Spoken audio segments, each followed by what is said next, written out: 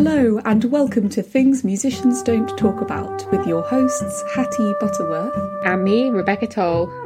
Within our vibrant musical world, it can often feel that the struggles and humanity of musicians is lost and restricted. Having both dealt in silence with mental, physical and emotional issues, we are now looking for a way to voice musician stories, discuss them further, and to connect with the many others who suffer like we have. No topic will be out of bounds as we are committed to raising awareness for all varieties of struggle and hope to do so with some fantastic guests along the way. So join me, Hattie and guests as we attempt to bring an end to stigma by uncovering the things musicians don't talk about.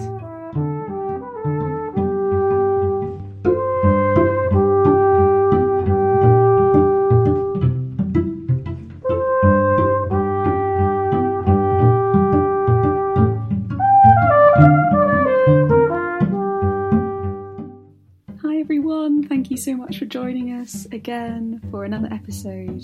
Thank you so much for all of the wonderful support and feedback for our episode of Ellie Conster from her ensemble. I can't believe how much fun we had making that episode. So today, Rebecca and I are together speaking with the concert pianist Claire Hammond. Claire won the Royal Philharmonic Society's Young Artist Award in recognition of outstanding achievement in 2016, and prior to this studied at Cambridge University and then at the Guildhall School of Music and Drama with Ronan O'Hara. Contemporary music is at the core of Claire's work, and she's given over 50 world premieres, including those of major works by composers Kenneth Hesketh, Ariane Sierra, Robert Saxton and Michael Barclay. It was just honestly incredible listening to Claire speak about her experiences. We speak today about Claire's journey with generalised anxiety disorder and postnatal depression. I first came across Claire in an interview she did with Music Plus, which is another really awesome podcast that I urge you to go and listen to, which is run in collaboration with Classical Music UK. And she spoke about her experiences on that, and I was just, I remember just feeling like the biggest gratitude that she spoke in the way she did about her experiences with depression and anxiety, because so many of them really resonated with me. And interviewing her and speaking with her in this conversation was, if anything, even more incredible, because we managed to cover so many elements to managing a mental illness and performing alongside it. I cannot say thank you enough to Claire, because normalising conversations like this is basically my ultimate life goal, I suppose. And Claire has just made that dream into a reality through this episode. I have no greater pleasure than introducing our conversation with Claire Hammond. Welcome, Claire. It's so lovely to have you with me and Rebecca today. We're just so excited to welcome you to the Things Musicians Don't Talk About. No, it's a great pleasure to be here. Thank you. Would you be happy, first of all, with maybe just introducing yourself to anyone who might not know you? Could you just give us a bit of an overview of what you do musically and, your life as a musician and soloist? Yeah, of course. I'm a concert pianist. I'm based in the UK, and I tend to do, like everyone, I do a combination of solo, chamber and concerto work, but with a focus often on unusual repertoire, and that might be by just composers that we haven't heard of, sort of from historical periods, or more contemporary music. I've done a lot of new premieres over the past decade or so. Just in terms of your musical education, because we've had quite a lot of, as we were talking about before, we've had some of our friends on who are sort of fresh out of music college. Would you mind just saying how you got started with music and how you ended up where you are today? Yeah, of course. My family weren't particularly musical. I started when I was about 6, and I went to just a normal school, not a specialist music school. And then went to university initially to study maths at Cambridge, but I switched to music after a term. And when I'd done that, I went to do a master's and a DMA, a doctorate of musical arts, at the Guildhall School of Music and Drama, and the doctorate was joint with City University. And by the time I'd finished that, I'd been doing freelance concerts for a while, so it was just a question of rebuilding those up so that I was earning a living from it, and doing it full time. I finished my doctorate about nearly 10 years ago now. It's quite a while ago, and I've been doing concerts since then. And you do concerts in prisons, is that right, as well? Yeah, that's right. So apart from my normal recital work and chamber concerto stuff, concert series and festivals, I've been doing a lot more community work over the past few years. So we moved to Gloucestershire about 4 or 5 years ago. And initially I started doing a lot of school concerts in the area because I wanted to put down roots locally. We loved where we lived before, but I'd used it very much as a commuter zone. And I realised that while that was fine and it worked for all my work stuff, I didn't feel like I was making friends or putting down roots, and I felt a bit unrooted really, which I think is quite common among musicians. We're travelling so much that it's difficult to feel part of the community. So the school concerts were very much a way of doing that. And then I had my second daughter. She's about 3.5 now, so 3.5 years ago, and suffered very badly from postnatal depression after that, and that lasted for a long time. And when I was coming out of that, I decided that I wanted to do something that was sort of contributing, I guess, in a more explicit way than I've been doing before. And so I started doing the prison concerts out of that, and they've grown and they've become a really important part of what I do for me personally as well.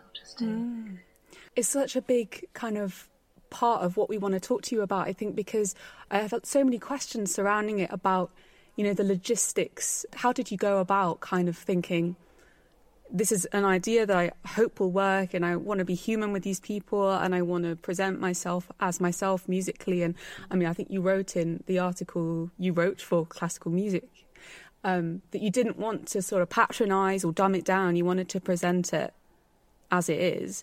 So how did you go about kind of, I suppose, persuading people that this was an initiative that would be a good thing and a fulfilling thing for both them and for you?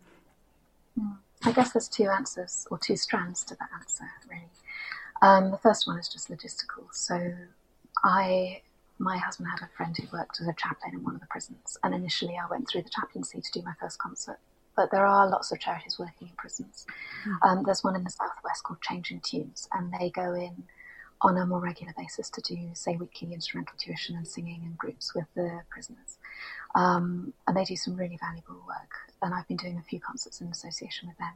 So I would perform to people who were already enrolled on their courses, but then we also do concerts to the wider prison population.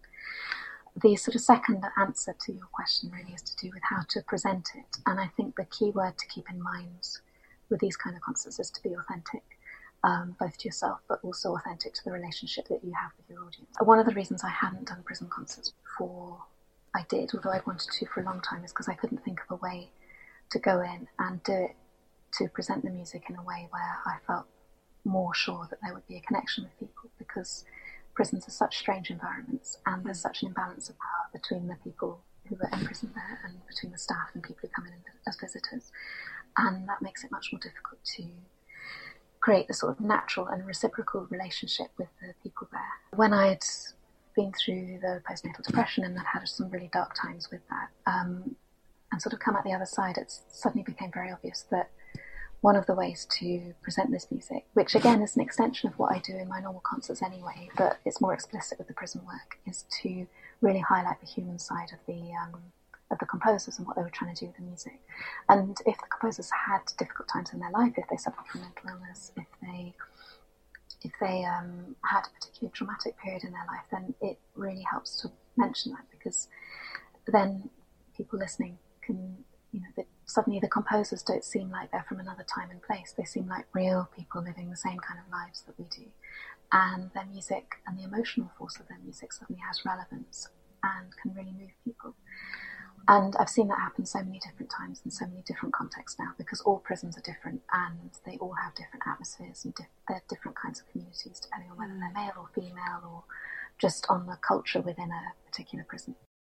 Music is always about communication, but I think we sometimes lose sight of that when we're worried about trying to present a technically perfect performance or trying to impress people. And actually, if you go into a prison and try and impress people, I think you probably wouldn't get a very warm reception, because generally people can see through that. Yeah. You've got to go in as an equal with the people in there and just try and connect with them just on a human level. The prison environment tends to highlight the differences between the people who are in prison there and the people who come in from outside, but actually it's so important to remember that we're all human and we all experience the same kinds of things. What's hitting me from what you say is, like, in a way, as someone who suffered with mental illness, which both me and Rebecca has, the idea of being able to go into a prison and know, in a way, that you might be facing people that are almost guaranteed to have suffered in a similar way. Have you found at all that has made you a freer performer? Or that, another question is, have you ever shared your own struggles with the inmates? Is that something you've chosen to do? Yeah, I have. Not deliberately so. I don't go in with a plan really for these concerts. I have a certain idea of the kind of things I might talk about, but I tend to improvise much more than I would in a normal concert. And I do speak more than I would in a normal concert as well. Because I think that's important, particularly if you've got people who don't necessarily know the repertoire very well. It's good to give them that kind of connection first. But I have spoken explicitly about my own experiences with mental illness, mainly actually in the women's prisons. There's a different kind of dynamic there, given that I'm female as well. Having experienced the mental illness, or some elements of mental illness myself, it doesn't mean that I understand everything all of these people are going through, because many, if not most of them, will have had far more, well, perhaps all of them will have had far more difficult things to experience in their lives than I ever have. But it just means that, I suppose, when you suffer from mental illness, you have a much greater awareness of your own fallibility. It's not possible to go through a serious bout of mental illness and still believe that you are, I'm trying to think of the right word, impregnable, but I'm not a fortress.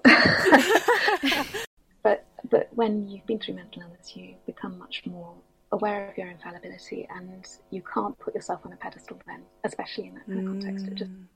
So I also have a clearer awareness of how having been through those can give you strengths that you were never even aware could exist, or that you might use. So, and again, it sometimes helps, and I don't do this in every concert, but it sometimes helps to make that more explicit in my introductions as well. If I talk about my own experiences, or talk about the composers and talk about sort of strengths that they found, or ways that they found to express that through the music. And that's often very powerful. But I do adapt it quite significantly depending on the dynamic at the time. Can we go on to talk about your mental illness and your experiences with that themselves? Because you have spoken about it incredibly before, and I urge everyone to go and read the article. I think it's on your website that you wrote for classical music. If you go to clairehallen.com/prisons, there's information about my prison concerts, and you can look at the PDF of the article there. And I can't tell you, like, the bit that just struck me, and I remember it stayed with me literally for a year, was when I think it's the very start of the article, and you describe being on a train platform, crying on the day of a concert. And I think it struck me because I've had that same experience, like, so many times. I've turned up at, like, an unknown town to give a concert, and the feeling is like, I don't know how I'm going to do this. I'm so low, but I just somehow have to get through it. But I would just love if it would be all right for you to explain, you've talked about postnatal depression, but I also read something about you had struggles with generalised anxiety as well. So yes, that's right. What have your kind of experiences with mental illness been, if you don't mind sharing? No, of course. I think as an adult, I've always been generally quite an anxious person. I've always worked hard. I've always been very driven, and I've been very bad at taking time off or cutting myself any slack. I'm very self-critical and perfectionist, and all of those characteristics became more and more intense as I got older and as I became more embroiled in this career, because you can't do what I do without some of those traits, but there's also a massive danger that if you go too far, it all but just becomes too much, as it did for me. So in my early 30s, I thought it was quite an interesting stage, actually. I decided when I was about 8 that I wanted to be a concert pianist, and I spent my entire childhood and my teenage years desperately trying to aim towards this in my early 20s. And for various reasons, I was quite behind when I went to music college when I was a master's student. So I spent most of my 20s feeling that I had to catch up with my contemporaries. By the time I got to my early 30s, I finally felt like I caught up and that I was making a living from my music. But at that stage, I realised that although I was fairly established in one sense, I wasn't actually enjoying what I was doing because I was pushing myself so hard and I wasn't streamlining programs, for example. I was doing different repertoire and lots of different concerts. I wasn't organising things in such a way that it made it as easy as it could be for me. And the career itself is so demanding. There's so much travel. Performing, particularly when you're doing solo performance, is quite a scary thing to do. And it's a very draining thing to do, physically, emotionally, just in terms of your energy. And when I realised that I wasn't enjoying it, that I'd finally got to a point that I'd been aiming at for my entire life and I was utterly miserable, that just seemed to trigger this, I wouldn't call it a breakdown, but because I still functioned. I don't know how exactly you define a breakdown, but it triggered this episode where I suddenly realised that my anxiety was making me utterly miserable. So I went for cognitive behavioural therapy, for CBT, and that was really powerful for me at that time. And I worked really hard through that, and over a period of months I got much, much better, but then had my 2 daughters in quick succession, and again, the demands of parenthood, of producing babies physically, of feeding them and travelling and getting no sleep, I mean, those were all quite extreme, and I went back to work very quickly after I had the children, so that was another pressure. And eventually, after my second daughter was born, about 6 months on, I realised that something was very, very wrong. And I've covered some of this territory in the article, but I realised that absolutely everything I saw, heard, or experienced, I would interpret in the most negative way possible. And the closest parallel I can think of is if you think of the Dementors from Harry Potter. It was like I was I was seeing life through a kind of Dementor filter. I just didn't have any way of interpreting any kind of data in an objective or rational way, or seeing the positive side of anything. So I'd be holding my daughter, who was a lovely, chubby, healthy, happy baby. And when I saw her cheeks, these lovely, chubby cheeks, I'd just worry about how I'd feed her if there was a famine, or I was continually obsessing about climate change. And all of these things climate change is a very legitimate concern, but the way that I was processing it was deeply unhealthy. And so I went to my GP and she diagnosed postnatal depression and put me on medication. Now, I'd already had CBT for the anxiety a few years ago, so I sort of knew some of the territory in terms of what therapies were available. But at that stage, I was in such a state that I couldn't even begin to engage with therapy in any kind of productive way. So the medication was like a life raft, really, that just got me stable enough to start. And I went for CBT for a few weeks, but it just didn't stick in the way that it had done. This was a very different kind of problem. When I'd had the anxiety, a lot of the issues were to do with me misinterpreting certain stimuli and certain sort of objective events, but in a way that you could sort of fix by doing tables with evidence for and evidence against and getting to a more balanced perspective.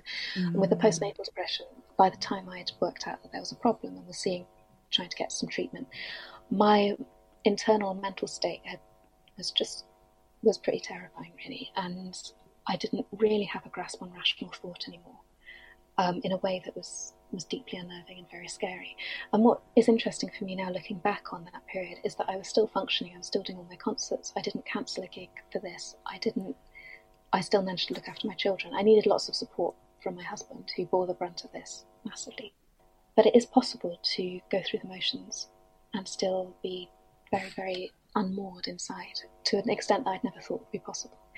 So I actually went for therapy to someone who, I didn't really belong to a particular school. It was just a sort of general talking therapy, but she was a very wise woman, and we discussed some of the images that I had. I've never been a very visual person, but I had a very strong image that my mental state inside was, it was as if I was in this cavernous cave underground, very, very large cave, and there was a tall pillar coming up through the middle, a pillar of stone, with an area about 4 meters squared at the top, and that was where I lived.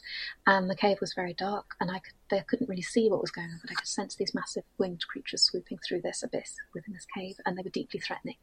And it felt like I had my little enclosed area on top of this column, and everything was under control. I'm quite an obsessive person, and I like to have things in order. And my little column was all functioning, but beyond that was just completely unknowable, dread-filled abyss, really. And it was quite terrifying at times. But then I knew that from my experience with CBT before, that as long as you keep taking a little step each day, and it doesn't matter how insignificant it might seem at the time, you can always build on that and you will eventually get out of it. And I just had to cling on to that, really, and keep going. But that was a really interesting period, because I've always, as I say, I like to be in control. I've always worked very hard. I've always viewed myself as generally quite a competent person, but to feel that I'd suddenly lost contact with what is the basis of rational thought, and what makes us, I wouldn't say that humans are rational creatures, but we do have a strong rational element to us. I mean, that's how we function in society. It's how we create our identities. And that idea of being rational is a big part of my identity. And to lose that was really unnerving. So that was a very scary period. But it has given me a much wider perspective on the human psyche, and I've been lucky that music actually has given me a way to use that, I suppose, which sounds very, very utilitarian, but I can express that in music. I can use that experience now to communicate with people in a different way than I could before. I can use music in a much more powerful, much more genuine and authentic way because I've had that experience. So although it was utterly terrifying at the time, and I wouldn't wish it on anyone, I do think that now that experience has become an integral part of who I am in a way that I experience as a positive thing now. Those kinds of experiences, they're part of what makes us human and what makes us whole. But it's just, sometimes it's very difficult to feel that when you're tired, or you're not, or you're going through something at the time, or occasionally if I'm feeling if I'm exhausted, I might think, oh, have I broken my brain forever? Like, is this just going to be it for my life now? Am I always going to be the anxious person with a tendency to have these really quite scary episodes? But actually, throughout the pandemic, it was interesting for me to monitor my psychological state. I was much more resilient than I had expected because I had these techniques from before to deal with it. And I am much more aware now when those kind of episodes are beginning to happen, and I can stop them in a way that I couldn't. So I think on balance I'm much more resilient psychologically than I ever was, and I have these new capabilities that I didn't have before. So I would urge anyone going through experiences like that to just keep that in mind. Like, it feels utterly awful, and it can feel very, very, very scary at the time. But just focus on taking baby steps each day, I think. And, you will eventually build on that and find a way out. Well, I mean, first of all, I'd just like to say that you are incredible, an incredible inspiration. Like, just hearing you talk is just, honestly, such a huge honour to be able to talk to you about this. While, the worst of the suffering that you've gone through was happening, you said, you could just go through the motions with music and just keep going. Did you find that at any point you would just consider quitting? Like, was it one of those things of like, the music is something that you have to like just do because you're committed to this concert, or was it in any way helping? How did you view your music at that point? It varied at different points. So when I had the big episode with the generalised anxiety disorder in my early 30s, I did seriously think about quitting. And actually went to see someone who's been a wonderful support and mentor throughout my career, who is another professional pianist. And he said that he didn't have anyone serious who'd not thought about quitting at some stage. So it's not an unusual experience. I mean, it's being a performer is a massive privilege, and it is a wonderful life in many ways, and it's also an incredibly difficult life in others. So, I wouldn't be surprised if most people had considered that at some stage. But when I had my postnatal stuff, in the one sense, the concerts, the practicalities of the concerts were a lifeline, because even if I was feeling very, very low and very scared, on a concert day, I have such a set routine now that I could sort of snap into that. So if the concert was at 7:30, at 3 p.m, I'd snap into doing my brain practice. I'd go off and do my rehearsal, and then I'd be in pre-concert mode. And for a few hours, I had a respite from this because I just had to focus on what I was doing.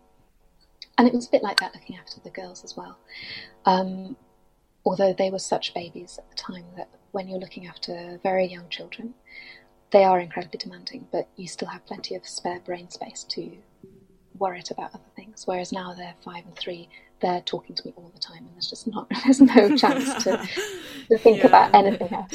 I can't be dwelling on my issues when I'm looking after them now in the way I could when they were babies. So the music, just the practicalities were a lifeline at certain stages. And I think also now, I haven't had a serious episode of anything remotely like that since I recovered from the postnatal depression. But when I did have a little blip at the end of the final lockdown, so around March, April this year. And I think that was just a fairly normal response to the extended pandemic and the isolation and, the loss of work and all that kind of stuff. When I had that, the music, actually the act of playing and the act of practicing, that was wonderfully nourishing. And again, it's not always. Sometimes it can feel like a grind. But one thing I've realised, and through the power that I've found music has to create connections with people, is that it's so deeply embedded now as a sense of who I am and how I communicate and how I interact with the world that it generally does tend to be nourishing now. Because I've accessed that communicative power in a really deep and rooted way, which is at the core of what music is for and what it's about. I'm just wondering, I'm completely shocked that you explain the depth and pain of your mental illness and then say that you didn't cancel a concert. I'm really kind of I don't know, really shocked, inspired, but at the same time thinking, is that right? Should she feel she had to? Was it a feeling of, goodness, I have to do this, otherwise, my profession will judge me, the audience will judge me? Was it anything to do with judgment towards mental illness or lack of acceptance of mental illness, or was it if I don't do this, I feel I'm going to get worse? Do you think that would have ever been a good idea not to do a concert, or did you feel pressure to do it from external sources? I would not advocate for anybody suffering from mental illness to try to fulfill all of their engagements for the sake of it. I felt a very deep-seated personal pressure to do that. Okay. But that was coming from me. And actually, that kind of pressure probably contributed a lot to the mental illness as well. So I was very keen, after I had the girls, for example, to go back to work as soon as possible, because I was concerned that, I love my work, but I was also concerned that people would regard me as not serious about my career if I took a long time off to have babies. And my husband and I had already decided that he would be the primary caregiver, so it was possible for me to go back that early, and not everyone is in that situation.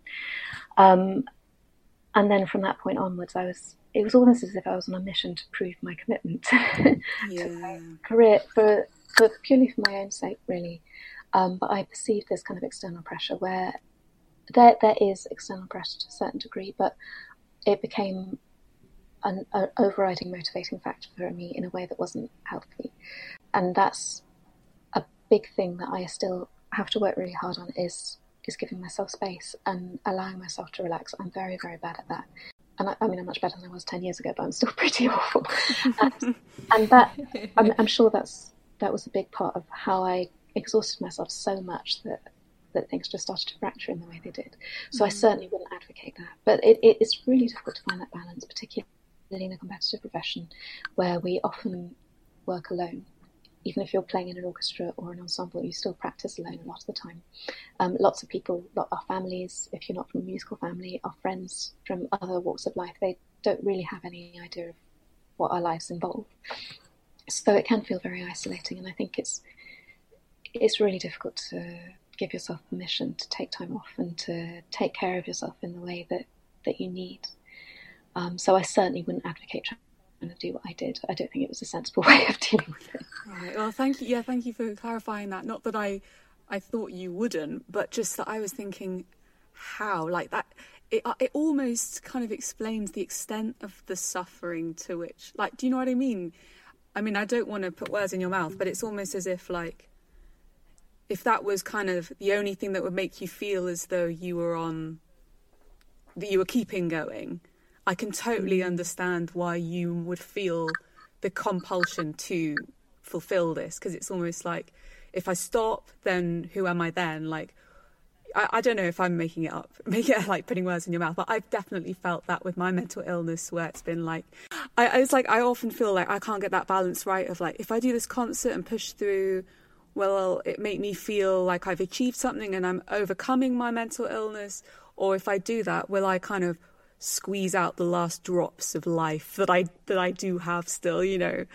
So I think you explained that really well. Yeah. I wonder whether do you think being a soloist, I mean, I'm not a soloist, but I've heard that it's a very isolated at times career, and as you said, there's a lot of travelling. Do you think that being a soloist contributed more to the mental illness than perhaps if you were an orchestral or like an orchestral player, I guess? I don't know. I think there are different pressures regardless of what kind of career you pursue. I mean, in orchestral music, there's the pressure to compete with, you know, with other people to get the jobs. Touring is still, I don't know how it is now post-pandemic, but touring from some of my friends in big orchestras, the touring schedule they had just sounded punishing. So I think it really varies, and it depends so much on your personality type and the ways that we set up our lives individually. And the way I experienced mental illness was very, very interlinked with, as you would expect, with various personality traits and decisions that I'd made to structure the career my career that I have as a soloist. But I think it differs for different people, and your response has to be personal, and nobody can dictate that. But it's so difficult to make that call, as you were saying, Hattie. Like, do I do this concert because I feel that I've achieved something, or do I take a break? And nobody can answer that but you. And it's a really, really difficult call to make, particularly, I would say, when I wasn't feeling very rational anyway, to know how to judge that. It's always a difficult balancing act, I think. I also wonder whether, because you've talked also about on the concert day that you feel very disassociated, or like disconnected from your surroundings, and I definitely feel that as well. You know, not every time, but often when I'm really bad on a concert day, I'll feel very disconnected from everything.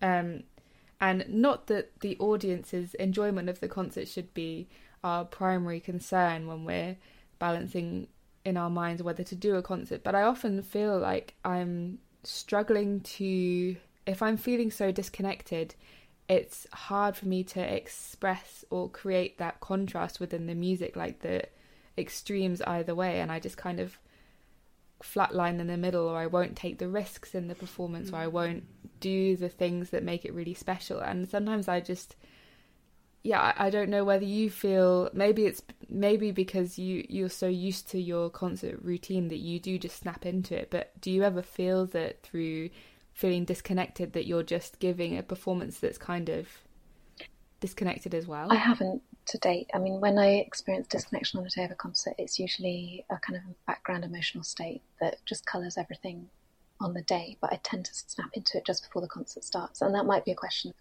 experience that I've just done so many of these now, and I've had such a clear concert routine. And also as a soloist, you're often giving the same programme many times. So I think, always felt connected during the performance itself. I found, and this is not directly connected with the mental illness, although it was coloured by it when I was going through the depression, my disconnection on the day of a concert felt like a very kind of anti-adrenaline thing. So I'd get very low earlier in the day, and I'd be very flat and feel disassociated with what was going on around me, and then would just snap in back into concert mode about 7:25 when the adrenaline kicked in. And it seemed to work for the performance, but it did make me pretty miserable on concert days. And I've spent some time over this summer I've had 3 sessions with a sports psychologist, which has been really interesting because there's a lot written about sports psychology, but there's very little, as far as I can tell, on the psychology of performance. And there's so many parallels with what I've read. And actually, just talking to a sports psychologist, and this is very much not talking about mental illness, but just talking about the psychology of performance and trying to get into the right kind of state to give your best performance. That was a really interesting experience. And again, he approached it very much from a cognitive behavioural therapy point of view. And there were some really powerful, useful techniques that I think would be really helpful for all musicians, but particularly if you're having a low day or if you're having some kind of difficulties with mental illness. It just gives you something to latch onto that stops the mental illness bleeding into your performance life, if that makes sense. Yeah, absolutely. Why did you decide, first of all, to write this article, to speak about your mental illness openly? And the other question is, why are you so few? Why are you one of so few soloists that are deciding to share in that way? I can understand why other people wouldn't want to. Firstly, I think the main thing is probably a generational thing. I think for the generation above us, it would have been much more difficult to talk about mental health in the way that we can now, because there was so much more stigma attached to it. And one of the interesting things about the article that I wrote for classical music was that afterwards I got a lot of correspondence from people, and I got 3 or 4 messages from men in their 50s, 60s, 70s who had experienced really quite severe mental health difficulties but had not spoken to anyone about them. And that just struck me. It just seemed, I don't know if it is a gendered thing, I don't know if in an older generation men felt more of pressure to seem like they all had it all together, or if there was more stigma associated with discussing anything emotional. But I just got the impression that it's not as easy for an older generation to discuss this thing and these kind of issues. And I know that, I mean, talking to my grandmother, for example, is very, very old now. She's a retired GP, and she announced the other day that she doesn't think mental health exists. I mean, which again, I think desperately helpful. But people just sometimes don't have the vocabulary, or you know. And I mean, I remember when I first thought that actually with the anxiety in my early 30s, I thought maybe actually something was wrong on a pathological level, and I was really quite unnerved by that, because the idea of being mentally ill for me had such much more negative connotations than the idea of being physically ill. We're all physically ill all the time. Or often everyone has experienced some kind of physical illness, and we just don't have the vocabulary. We're not as literate emotionally as we are in terms of our physical well-being often. So I think one of the main reasons I was able to speak about it when I did it was a generational thing, and that it's just possible to do that now in a way that it might not even have been 10 years ago, I don't know. And the other reason I could speak about it when I did was because I had managed to do something concrete, like with the prison concerts, that I felt was a positive way of sort of framing my mental illness. Like for me personally as well, I could look back and say, I went through this and it's given me strength that I've been able to use in other ways. And I wanted to talk about that because I thought it might help other people who'd experienced mental illness. But also, I don't know, it's difficult to explain. But as musicians, we have to be so aware of our public image and how we come across to people. And it's very difficult to show weakness. And if I hadn't done the prison concerts and hadn't done something concrete with it, I don't know if I would have felt that I could have spoken about it, because I would have been worried then that people might not see it as a positive. And obviously it wasn't very positive at the time, but positive things have come out of it. So just from a purely vanity point of view as well, I was in a position where I could put a positive frame on it. And I don't think I would have had the courage to speak about it, perhaps. I don't know. I may not have done it if I hadn't had the prison concerts as a sort of, positive result. So I completely understand why more people don't speak about it. It's a difficult thing, and you don't know how people are going to react. I didn't really know how people would react at all. I was just lucky that I felt I had the support from the people around me to do that. So you don't feel that you've had any kind of negative response from it in terms of judgment or in terms of I don't know, people feeling like, I don't know how to put it. I suppose, as you say, like you've done it in such a careful way that even I think probably I've overshared in the wrong way sometimes. But did you ever feel that like you did have a negative response or a judgment or a backlash from work or from individuals? No one has ever said anything to my face, and I've not heard of anything on the grapevine. It's possible that one thing I am very aware of when I talk about it is not wanting to overshare. Yeah. Both to protect myself, but also because I wouldn't say I'm a self-effacing person. I don't think you can do what I do and be genuinely self-effacing, but I don't like to take up more space than I feel the music deserves. And I don't. But with this, I think it's really important. I mean, I just saw from the reaction to the classical music article that I wrote, for some people it's really important just to know that they're not alone. And one of the most debilitating things about mental illness is that we're so unsure suddenly of our own personal identity and of the parameters of our own psyche and the way that we're experiencing the world. And then to have an added burden of feeling that you're the only one, or that you're in the minority, or that something is specifically wrong with you. I mean, that's too much really for people to bear, and it's completely unnecessary. I found that going to therapy and being in that sort of environment has definitely given me the right vocabulary to describe things in the right way without, I don't know, sometimes before I would find that I'd just say loads and loads of words just before, until I found the right ones, but by that time I'd already said loads of things that I didn't really mean, that I didn't really feel. So I definitely found that therapy and that vocabulary there helped me describe it to other people, and in turn I think I'm sure that people reading your article and listening to your interviews and how you talk about it will in turn give them a framework with which they can express themselves. I guess kind of like we, as you were saying, and as I would agree, that we use music sometimes to particularly for me when I am feeling mentally ill, either the music really helps me or I can use it, it doesn't help me, or I can use it to sort of help me feel within a framework somehow without spinning out onto some kind of, like you were saying with your pedestal and everything else around it. It can help keep me on the pedestal.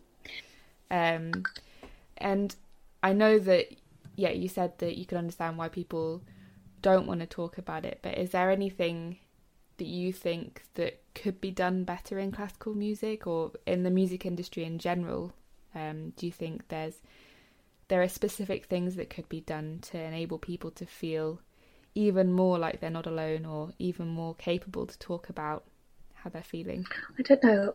It's quite a big question. It is a big question, and I'm answering kind of industry-wide questions because I work in such a specific area, and I don't really know how large-scale organisations or initiatives or campaigns work. I have seen some really positive stuff coming out of the Musicians' Union, various campaigns to help people talk about mental health in a more positive way. And I do think a lot of people are becoming, and a lot of organisations are becoming more aware of the issues.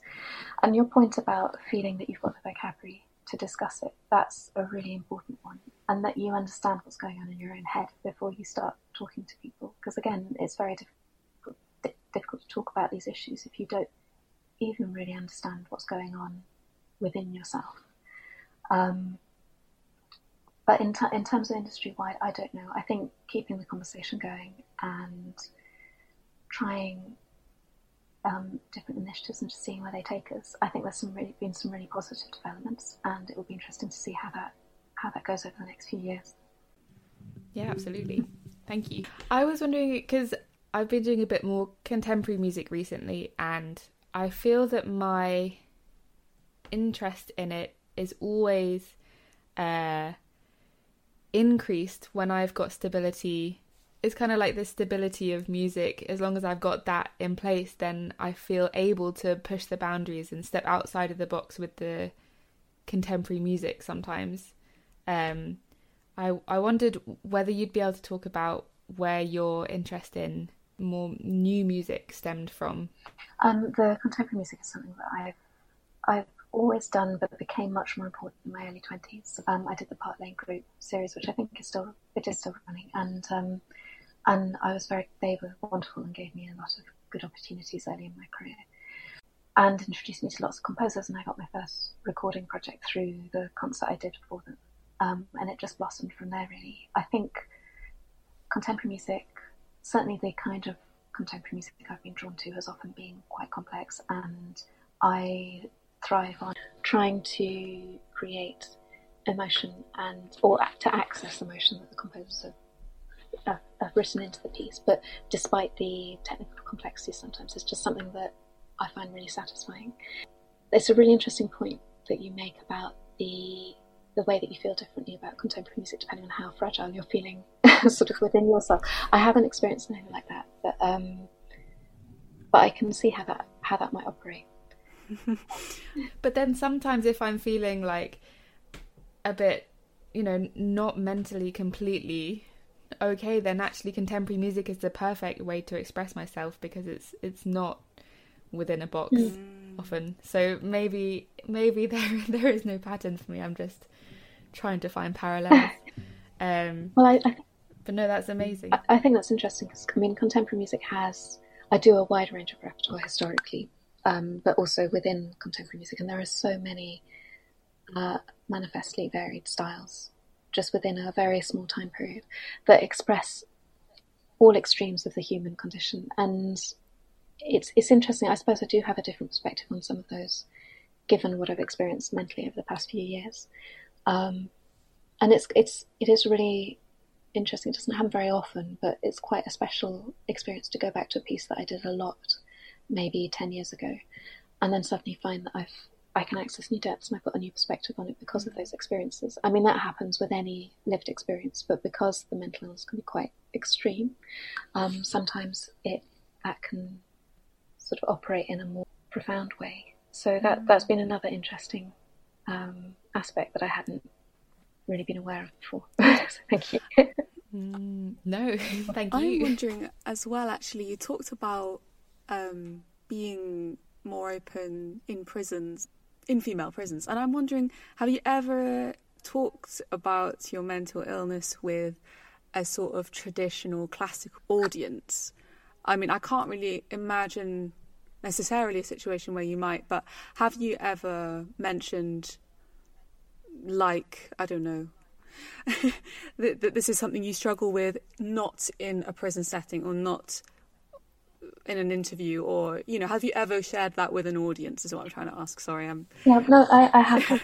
It's not something I would bring up normally in the course of a standard recital. So, but I've done I did a concert for the Chiltern Arts Festival very soon after the performances started again, so that must have been in May this year, and they asked me to do a concert that was linked to, I can't remember the exact theme now, but it was linked to the work I'd done in prisons and of course to talk about, I mean, I was doing a standard recital, but my spoken introductions were slightly longer, and the pieces I chose were significant in some way that related to the prison work and the difficulties I'd had with mental health. And that was quite interesting because that was the first time I'd spoken about these issues in a more traditional environment and with a traditional audience.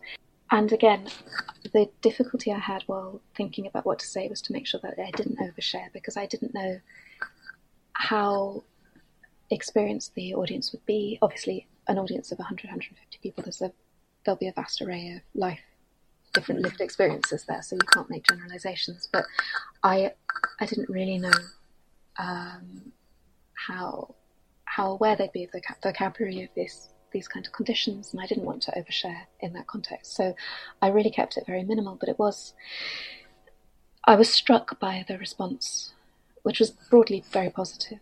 And then a couple of people came up to me afterwards and had clearly been very moved. And again, I think it was to do with the feeling that they weren't alone, because they both said that they'd had similar experiences of various kinds. We didn't have enough time after the concert to talk about it in any detail, so I don't know. But it's that idea of being seen or not feeling alone is so important, and it's so cathartic for people.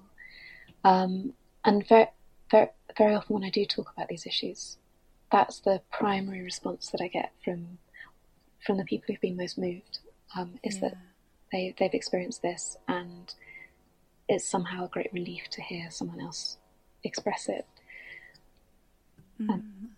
Because I actually did a concert with my piano trio, and I found myself introducing the second half and found myself somehow talking about how I discovered this piece that we played, which is a new piece that I discovered the composer basically whilst I was in the middle of mental illness, and I said it was the first time I'd felt anything in 3 months. You know, I was feeling, I literally could not feel. I had one of those, just not being able to feel anything, and I remember hearing this composer's music and feeling something for the first time, and I shared that with them.